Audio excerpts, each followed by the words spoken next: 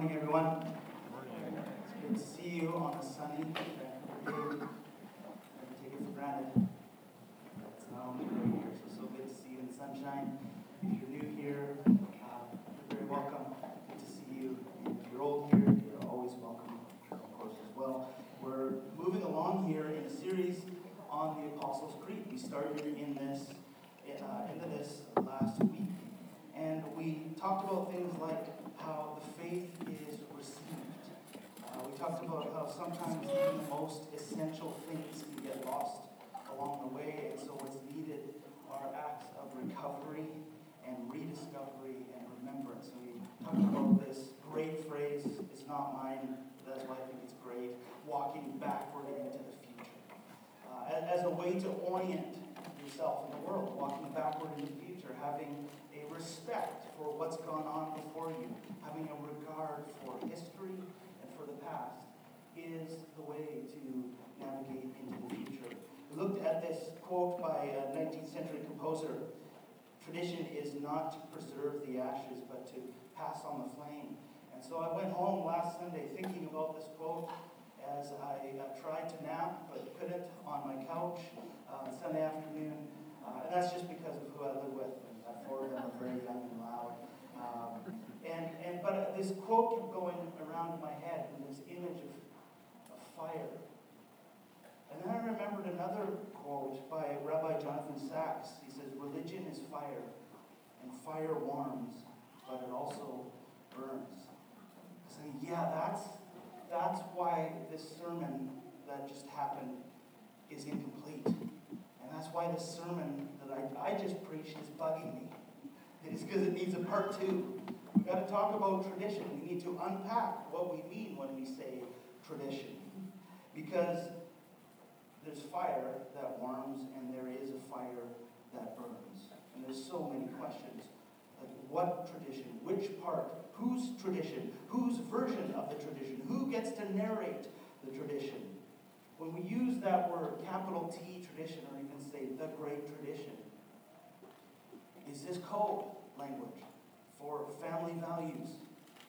Is this code, or are we talking about hearkening back to the good old days, some sort of act of retrieval?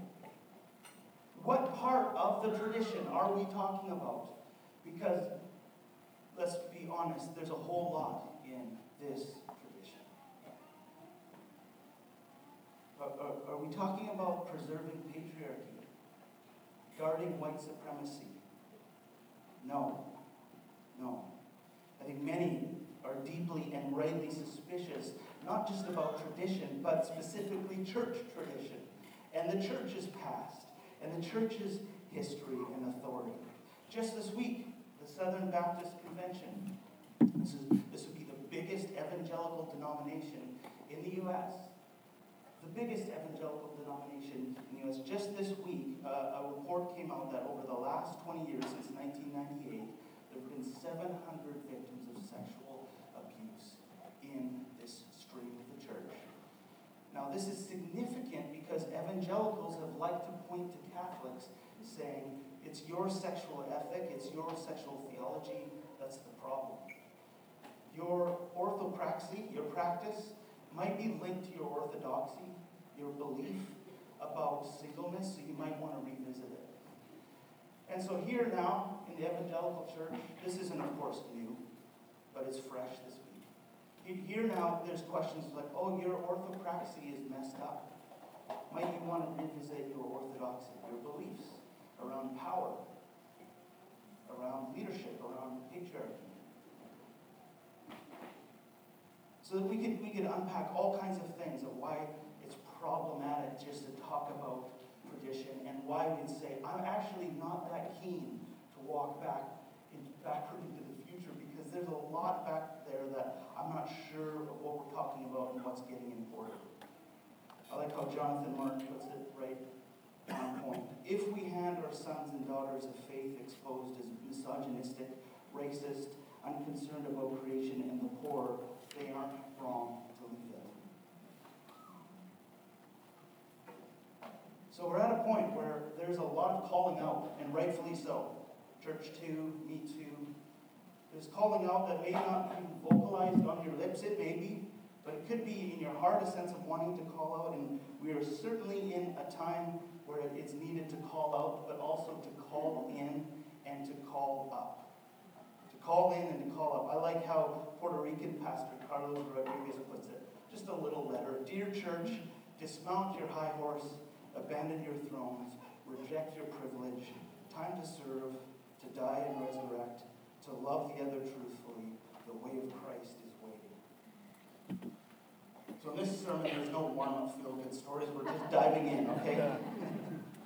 The way of Christ is waiting, Rodriguez says. So what is the way? What's the essence of the way? What's the core of the way of Christ? And what are the add-ons, the accoutrements, the accessories, the stuff that gets piled on that isn't essence, that's extra? How do we differentiate rightly between those two? Tell me, what is the essence? And in many ways, Artisan is a project seeking for the last 9 years, trying to find an answer to that. Because it's either I walk away or we're done, like so many of my friends have done. Either that's going to happen, or the other option is just trying to, reclaim the good old days, not interested in that. Is there a third way? What is the essence? That's the question. And that's the very reason the creeds were created, to help find essence in a time where there's all kinds of clutter and all kinds of confusion. We needed fresh excavation of what's essence and what's extra. And part of the reason I'm so passionate about this is how I've been shaped in the music of my youth. Okay, I grew up on this. This is glam, kind of hair metal. This may be a hard transition talking about patriarchy.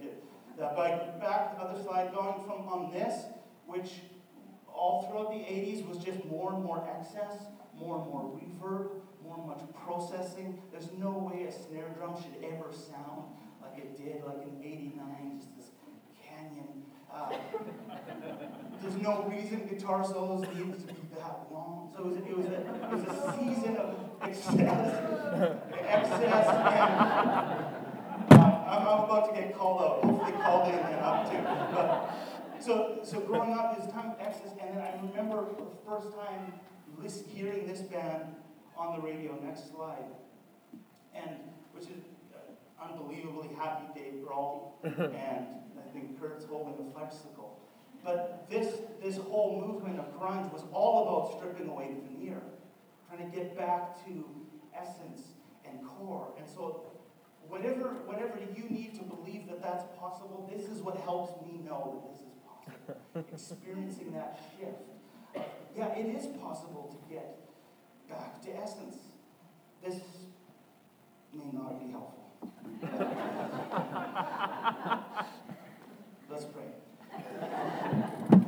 Thank you for this moment, for this day. Thank you that there is such things as your word and your spirit that are living and active and available to give counsel, to give guidance, to help separate truth from error, to bring comfort and disruption.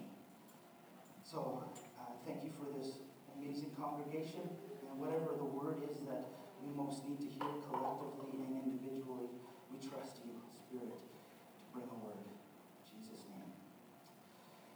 So the creed is an attempt at essence and decluttering. And last week we talked about how perhaps the earliest creed that we have is Jesus is Lord. And so anyone who made this declaration was regarded as a Christian. For someone to confess that Jesus is Lord, is Emperor, a declaration that Jesus is the leader of my life, is Prime Minister, is boss, master, that in fact meant he's not only Lord of my life, but the whole world. It's a huge, huge countercultural statement. So that was maybe the earliest creed, but then as time went on, it became necessary to unpack what that means. And so the Apostles' Creed was not the only creed to come into existence in the early church. Again, we see little early snippets of it in the 2nd and 3rd century. And it's more or less there by the 4th. All Christian traditions recognize this, its authority, its importance. And to investigate the Apostles' Creed really is to investigate essence. So let's look at this creed. If you'd like, we should move on. If you'd like to make this your confession this morning, you're invited to do so. If you'd like to observe and listen, feel free. I believe in God, the Father Almighty, maker of heaven and earth, and in Jesus Christ, God's only Son, our Lord, who was conceived by the Holy Spirit, born of the Virgin Mary, suffered under Pontius Pilate, was crucified, died, and was buried. He descended into hell. On the third day, he rose again. He ascended to heaven and is seated at the right hand of God. He will come again to judge the living and the dead. I believe in the Holy Spirit, the Holy Catholic Church, the communion of saints, the forgiveness of sins, the resurrection of the body, and life everlasting. So there's the creed. Now, let's go to Scripture, Ephesians 4. If you have a chair Bible, let's go there. We've got the creed, this idea of essence in the background. This morning, the questions of tradition, whose tradition, what's the point of examining this tradition. Let's turn to Ephesians 4, verse 11.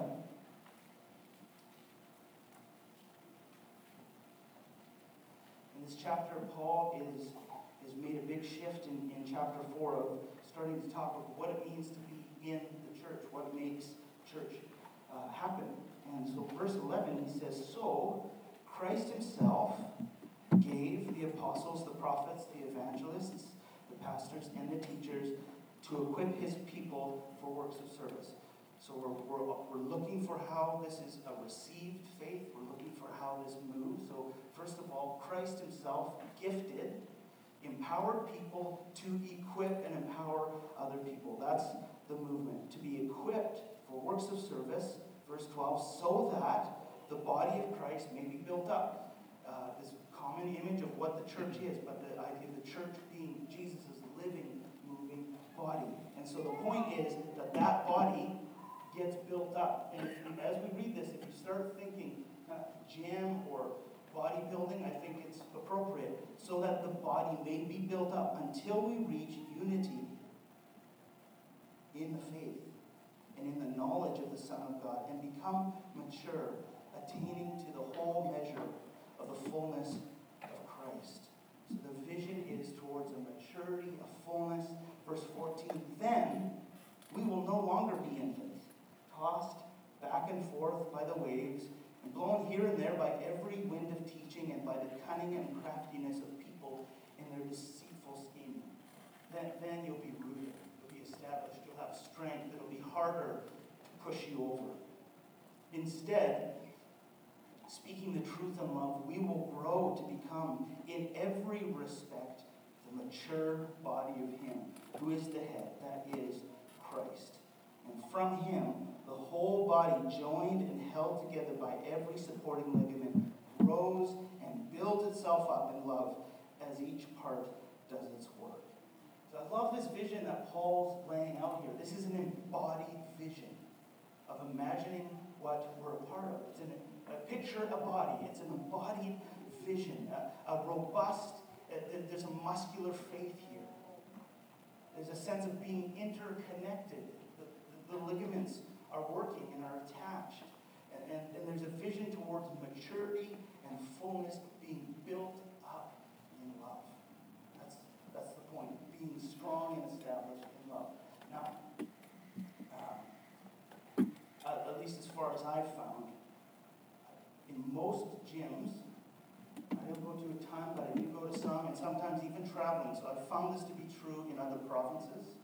In most gyms, not every, but most, there is a man in that gym who is working out and who is shaped like an upside-down pear with two toothpicks up its bottom. Okay? You know this man? You take a pear, you turn it upside down. It's really important you get this visual. You turn it upside down, and then two toothpicks in the bottom. Okay? And so there's this man in the gym who looks like that. And what has he done? He's all chest and some abs and a lot of arms. And he just doesn't like doing his legs. And so for this reason, this man will wear pants.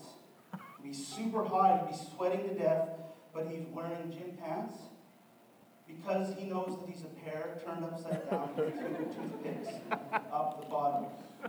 And even though he's wearing pants, we still know what he ultimately knows, that he is an asymmetrical man.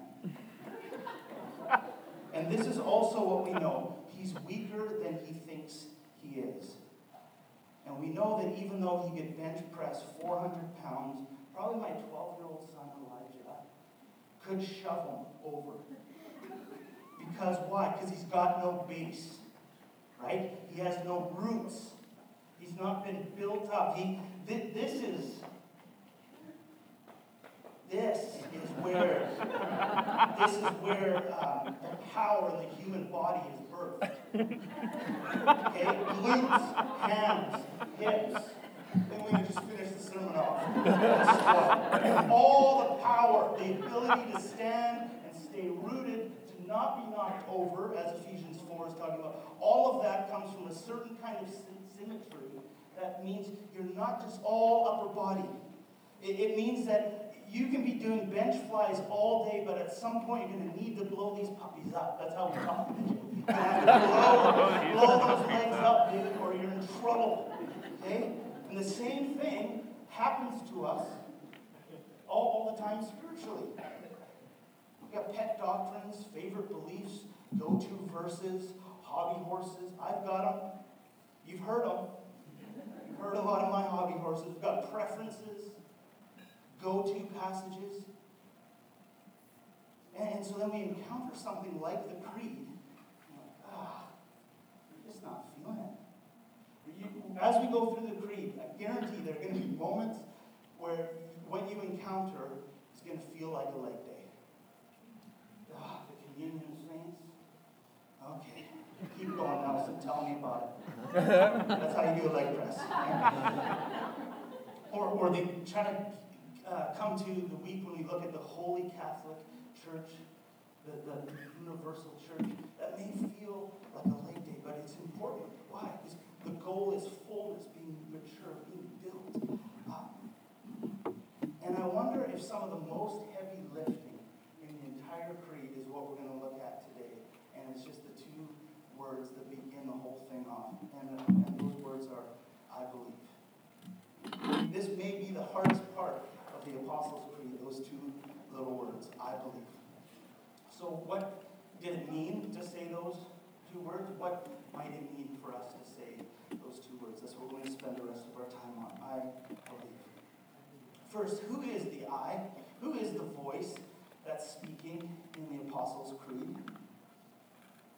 We try to make a big point in order to even approach the creed because it's so otherworldly and countercultural to us. But the key point that Christianity is a received faith. We don't get to make it up. We receive it. We got to figure out what to make of it, but we don't make it up. Jude says, "Contend for the faith which was for all handed down to the saints." So we're not free to invent or create faith. Faith has been handed down to us, entrusted to us.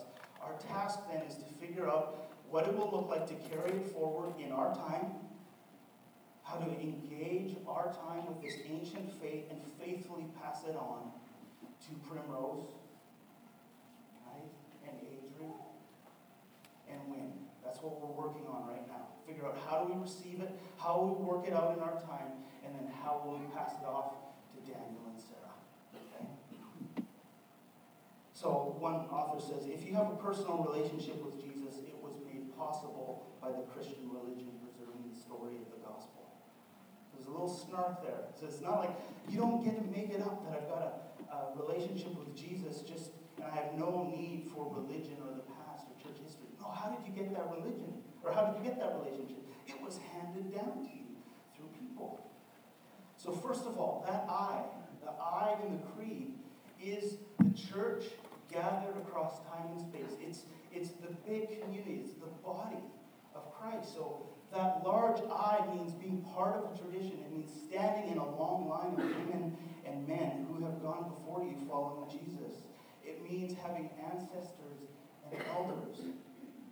Chesterton puts it, he says, tradition means giving votes to the most obscure of all classes, our ancestors. It is the democracy of the dead. Tradition refuses to submit to the small and arrogant oligarchy of those who merely happen to be walking about. And so it means getting to stand in a longer, stronger, bigger I than my little lowercase I. Now, one of the things I've noticed in being a pastor is you get to do weddings. And I've had the privilege, it's an enormous privilege of getting to do weddings. And I've married some of y'all, and so what I'm about to say, I'm not throwing any shade at your wedding. But I've noticed a trend, and I think it's an interesting trend that reveals something about our cultural moment. And that's the trend around wedding vows. And the trend is specifically writing one's own wedding vows. And the common idea is, I don't want to use words that everyone else has used or it is currently using. I need unique vows that will express my unique feelings. I'm skeptical about the past or anything that's been handed down to me. And so the assumption is the truest thing I could say, and I want it to be true in this moment. The truest thing I could possibly say is something that I've made up myself. Which is very backwards to most generations before us. The truest thing I could say would be something that's well tested, that stood the test of time, that my parents and my grandparents once said. That would be the truest thing. Now, what I often encourage couples to do is that when you write your own vows, often they're not even vows because there's no promises in them. They're beautiful language, telling your story and your history, but there's no vow or promise. So take those words, use them as words of intent, and then find vows that make promises. So you can still customize, right? Have your own words in there, but make sure you also have vows in your wedding ceremony.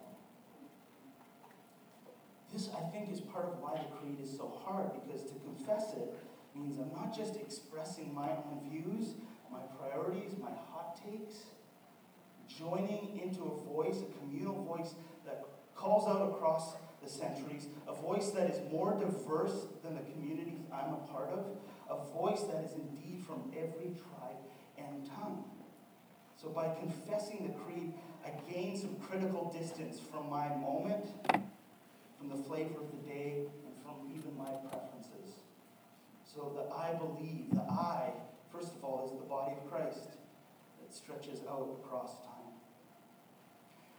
There's a summer where I had an internship as a worship leader, leading worship at a really large church, multiple services, like lots of tech.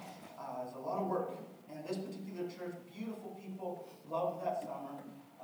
Worship consisted mostly of songs, sermon, and announcements. Those were the three liturgical elements. And so I tried introducing things like reading scripture together, so we'd have it up on the slide, or reading it responsively, or having a call to worship, these kinds of things. And what I'd often say beforehand is saying, let's rise and let's confess our faith together. If you're a person who at this moment feels like you have real low ebb of faith or no faith, just listen. Listen to those around you. Maybe borrow some of their faith. And if you're a person who feels really full right now, you speak extra loud. Say it a little loud for those of us who aren't really there or not yet believing. Every time someone would come up afterwards and say, "Thank you for saying that." Why?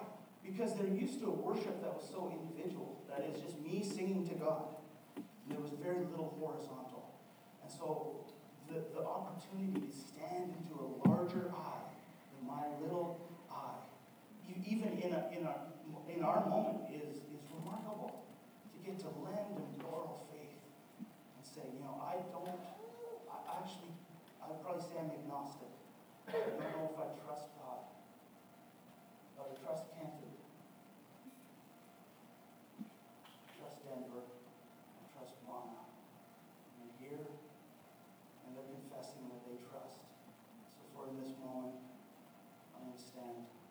found here too. That's the beauty of having a larger I than just a lowercase I. I believe, it keeps going on. Just so you know, this is going to be the pace we go through the Apostles' Creed. No, we're going to get through more than 2 words. But again, I think so much of the heavy lifting is here. Believe, which is a worn-out word. It's a tricky word. What does it mean and what does it not mean? What is belief and faith? Because we hear so much about it, especially in circles like this. You'll hear stuff, you just need to have blind faith. Or take a leap of faith. Or you just got to have faith. Faith of a child. There's reason versus faith. Sometimes we talk about finding and losing faith. So apparently it comes and goes. So, honestly, the idea of faith and believing is pretty confusing and nebulous and also embarrassing. To publicly admit that you're a person of faith is kind of akin to saying, hello, I am a moron who is guided by sentimental and antiquated notions of God and the world, and I'm completely void of reason. So being a person of belief or faith is confusing, it's problematic for so many reasons. I'd like to also look at some of the possibilities that come with faith. Romans 10, 9 to 10. You can go there if you've got a Bible. Romans 10, 9 to 10.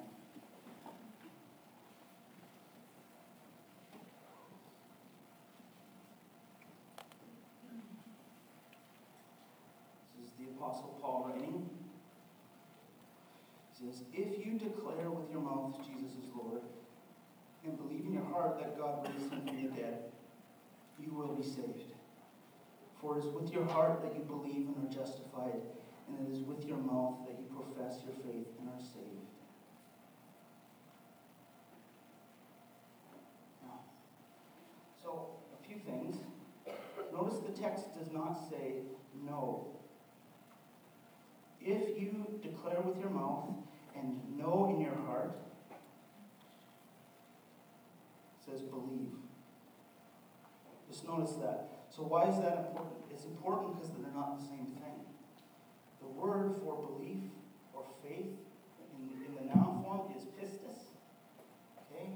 Fairly easy to remember, potentially. So pistis, and the verb form is pisteuo. And basically this whole sermon is, all I've got for you this morning is that second, is the verb form, which I think there's so much there.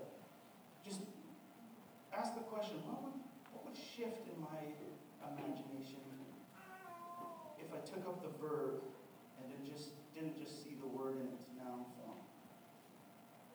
To believe into.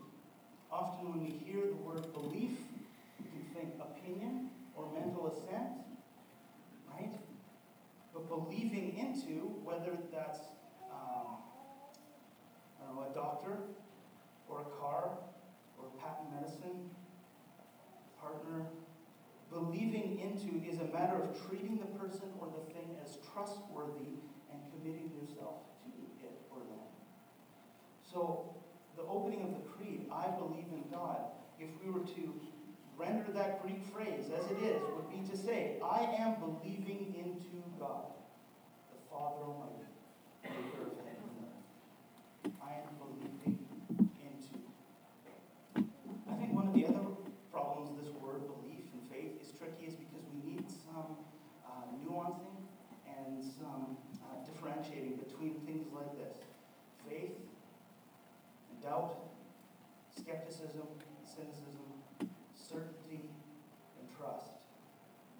So really quickly we could say, we just looked at what faith is. Believing, it means to believe into. Doubt, we could say is misgivings, perhaps, about truth claims. Misgivings about claims made by faith.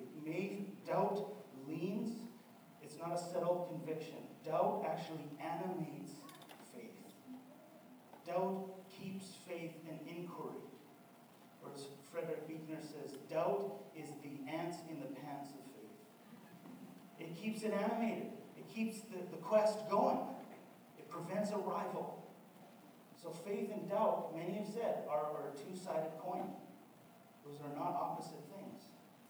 I think parsing out what skepticism is. Skepticism is really helpful. It's a powerful methodology, for sure, in philosophy and the sciences, to verify truth claims. Skepticism can also be really rooted in fear of being taken in and being fooled. It's a guarding. On a negative side of skepticism, it could be risk averse. Cynicism, then, is skepticism on steroids, or it's the insistence that all truth claims, all value claims are unprovable and therefore likely false. It's kind of a bah humbug approach. And so often, cynical people are former idealists, those who have had high hopes, and those hopes have been crushed. They're disappointed in life, in themselves, in God, in the church. And so cynicism often is the wound of disappointed hope. I like how Daniel Taylor kind of differentiates them all. He says this: if I doubt and yet still commit, then I have faith. My definition of faith is as follows. Faith is believing and committing to something despite uncertainty. Christian faith is believing and committing to living out the core claims of Christianity despite uncertainty. It is not irrational to commit to something about which one is uncertain. It is irrational to commit only to things in life which are certain, since those things are just a small slice of life and do not include that which is most important. There's no way to enter into a relationship, whether that's a dating one or I'm totally blank. What happens often before marriage? Engaged? Yep. There's no way to enter into an engagement or marriage with certainty. It's impossible. You cannot know everything there is to know. You cannot verify 100% if this is going to work out, or if they're the right one or you're the right one. The most important things in life get entered into through trust, not certainty. So, just to recap, I believe equals something like I am believing into, or I'm actively trusting or relying on, or I am living in a relation of commitment toward. I believe. I believe does not mean I know, or I'm completely certain, or I'm turning a blind eye to reasonable, verified facts in order to remain religious. If you remember last week, we looked at the roots of the creed, and I want to return to those because the roots really matter. The roots of the creed were baptismal. Right? We looked at this 3rd century document on the apostolic tradition by Hippolytus. And we noticed how the baptism movements are a little bit different. It meant being stripped of your accessories and jewelry and derobing, going into the waters naked. And so when a Christian would go into the waters, you don't have to right now, Matthew, but thank you. When the Christian goes into the waters, it's an image of new life. Stripped, naked, no accessories, just as I am, descending into the water, exposed to the elements, and in a way born into a new humanity and a new family. And the cry is, I believe. It's a birth cry. It's like a baby being born. It's primal. It's desperate. I believe. It's a statement of trust. It's God or nothing. I come naked to these waters, and either Christ is going to raise me in newness of life, or there's nothing else for me. I believe. So this primal creed is born in a primal cry, which, at least for me, changes how I might think of saying this. The only way to say this is if I had a very posh British accent. Right? Well, I do believe. All certainty and kind of a bit of strep. Not that that's what British people are all about. But the sense of being all together. I say the creed when I'm sure and when I'm certain and when I've arrived. That's very different than the creed being me in my weakest, most desperate, most vulnerable place as a primal cry. I I am believing into God. That could be 6 months. That could be your next 20 years. I'm believing into God. That may be the center of the creed for you. Or I am believing into God, the Father. Okay, that's going to take some work. I am believing into God, the Father Almighty, maker of heaven and earth. Okay, if I'm believing into that, then that changes everything in terms of my ethics towards climate and environmental stewardship. I'm believing into a creator. I believe I am actively learning how to trust. I am hesitantly yet resiliently learning how to rely on the Holy Spirit. I am believing into. I think this is why the creed is so hard, especially for people like us. Trust does not come easy. Trust has been broken. In fact, statements of trust make it all the more feel like a relic. Like it would have been easier to say this kind of trust back then. It's harder now. It's harder to give myself to something outside of myself. But what the creed ultimately, but the way in, shows us that life is founded on trust. So in North Africa, 4th century, there's Bishop Augustine. And Augustine had this argument about the nature of trust. And he posed this question to people. He'd say, how do you know who your father is? And he'd say, were you there at your conception? Strange to think about. Do you have absolute personal evidence? Do you have certainty? Or do you have a group of people, a crowd who can verify who your father truly is? No, you don't, Augustine would say.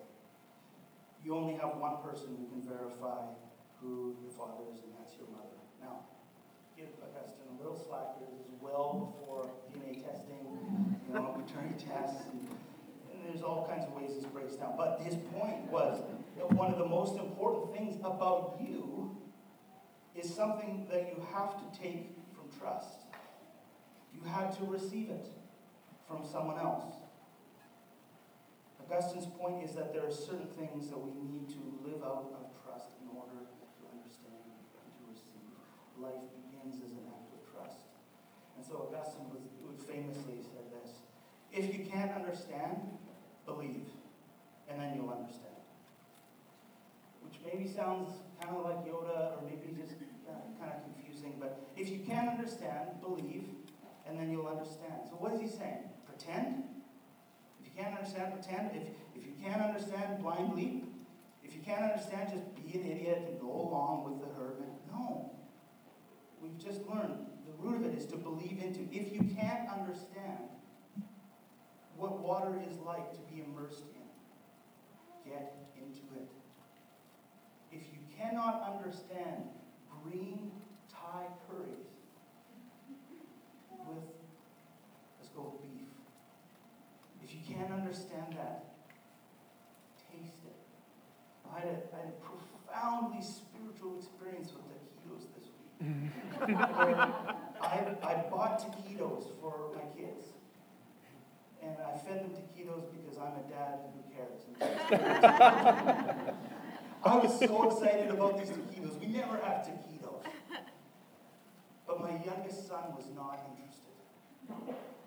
Never had taquitos. Didn't want them. I'm trying to explain to him, no, buddy.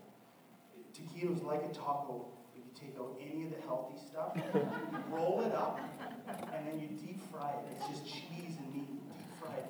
And these are the double deep fried. They're extra crispy. And he wasn't having it.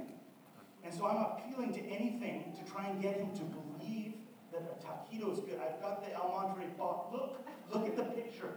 Look at the cheese coming out the end of it. Look at the taquito. I'm pulling in his older siblings. Tell them about the taquito. And I just Ari, they're amazing. They're so good. I'm going to have like 4 of them. Ari's not having the taquito. But I'm chopping them up. I'm demonstrating how to eat a taquito. I'm trying to explain endorphins, dopamine, what this cheese does. I can't explain them into taquito.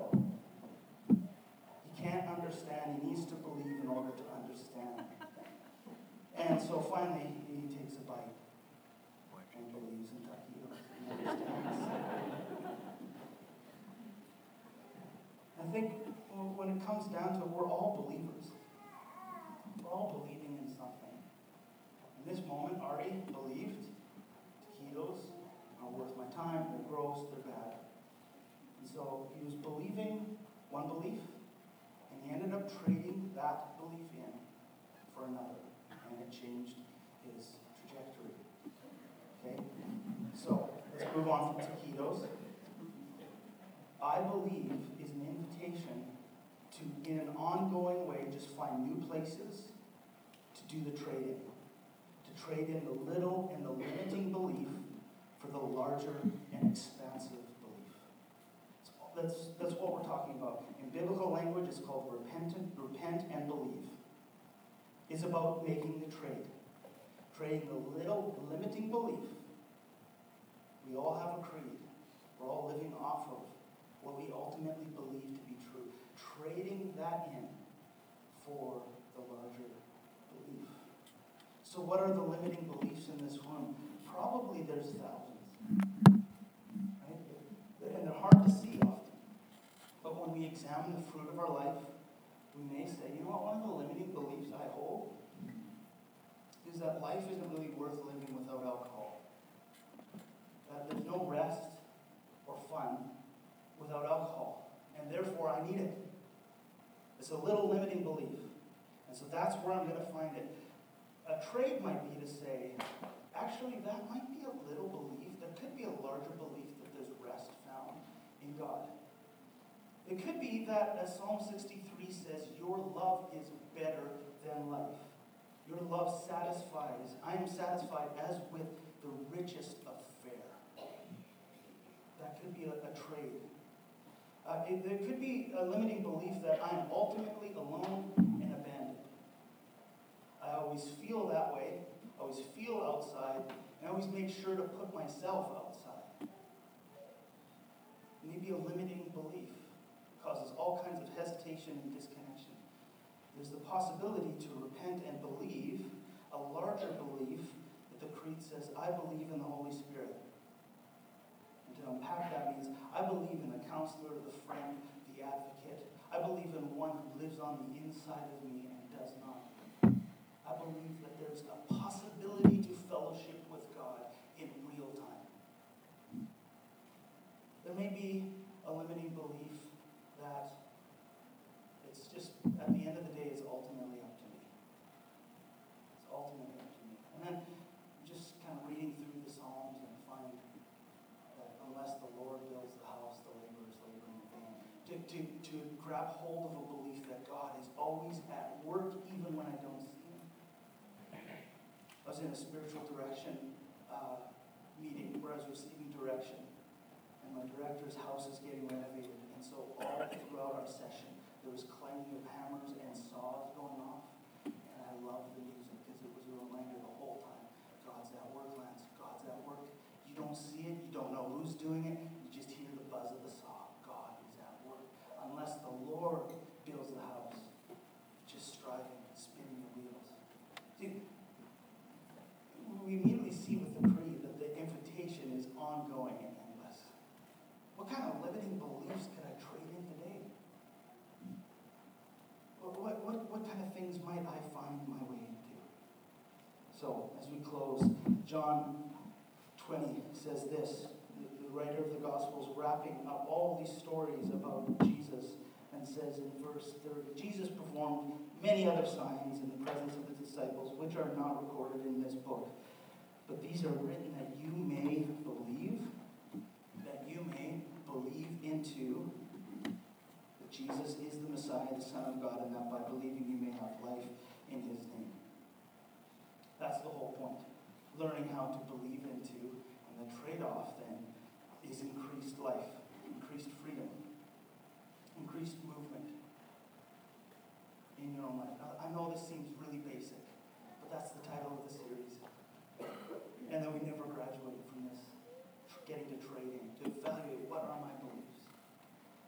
And I wanted to let you know that one of the great privileges of getting to be a pastor is getting to witness some of you in the midst of choosing the trade. It's just an enormous privilege to get to watch people trade little and limiting beliefs for the larger, truer ones. It's just such an honor. I want to let you know, too, that whenever we're doing that, whenever in the midst of it, it never seems like we're doing anything significant. In fact, we often feel like we're losing. But it's like in The Lord of the Rings, where Gandalf is facing the Balrog and says, Gandalf is glimmering in the gloom. I just want to say to those of you who are in it right now where faith and trust in God is really contested, I just want to say that you are glimmering in the gloom. You are glimmering. You probably can't see the glimmer. But those of us, your friends, those of us who get the privilege of being near your life, those of us who may be in your family, we're watching and we're witnessing your glimmer in the gloom.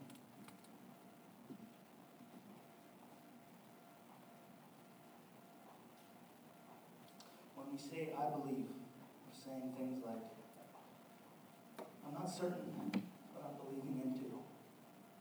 We're saying, okay, this will be my story. We're saying, I believe, help my unbelief.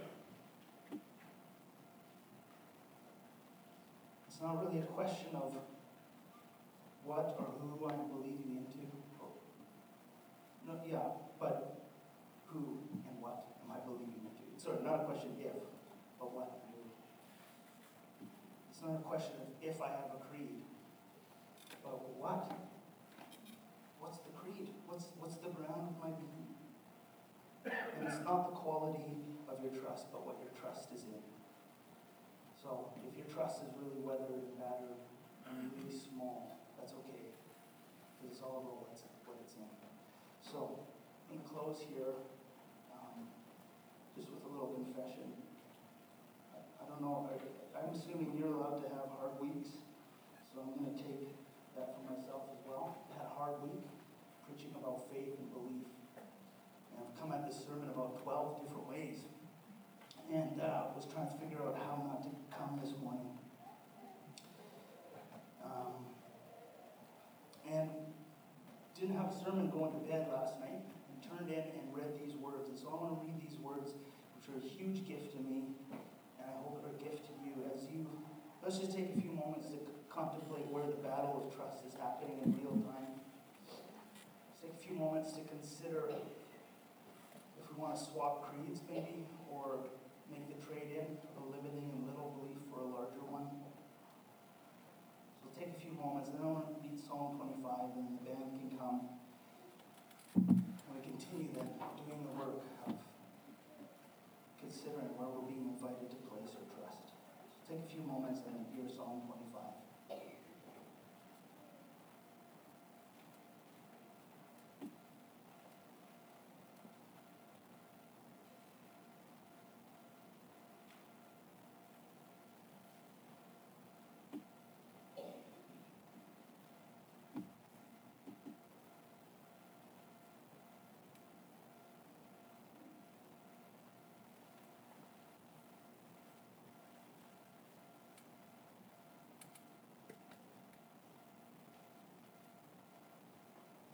In you, Lord, I put my trust. Trust in you. Do not let me be put to shame, nor let my enemies triumph over me. No one who hopes in you will ever be put to shame. But shame will come on those who are treacherous without cause. Show me your ways, Lord. Teach me your paths. Guide me in your truth. Teach me, for you are God, my Savior, and my hope is in you all day long. Remember, Lord, your great mercy and love. For there from of old, do not remember the sins of my youth, my rebellious ways. According to your love, remember me, for you, Lord, are good. Good and upright is the Lord. Therefore, he instructs sinners in his ways. He guides the humble in what is right and teaches them his way. All the ways of the Lord are loving and faithful toward those who keep the demands of his covenant. For the sake of your name, Lord, forgive my iniquity, though it is great. Who then are those who fear the Lord? He will instruct them in the ways they should choose. They will spend their days in prosperity, and their descendants will inherit the land. The Lord confides in those who fear him. He makes his covenant known to them. My eyes are ever on the Lord, for only he will release my feet from the snare. Turn to me, be gracious to me, for I am lonely and afflicted. Relieve the troubles of my heart and free me from my anguish. Look on my affliction and my distress, and take away all my sins. See how numerous are my enemies, how fiercely they hate me. Guard my life and rescue me. Do not let me be put to shame, for I take refuge in you. May integrity and uprightness protect me, because my hope, Lord, is in you. God, there's so many reasons not to trust, not to believe. And they come easy and they come fast. And are very real.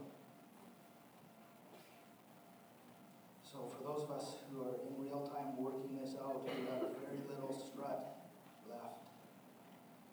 Where most of the certainty and certitude has evaporated, but yet there still lives a cry, have mercy on us, help us. Would you repair broken trust? Would you create new capacity to trust? Thank you just for these words. In you, Lord, I put my trust. Would you lead us, show us what that would look like today, to trust you.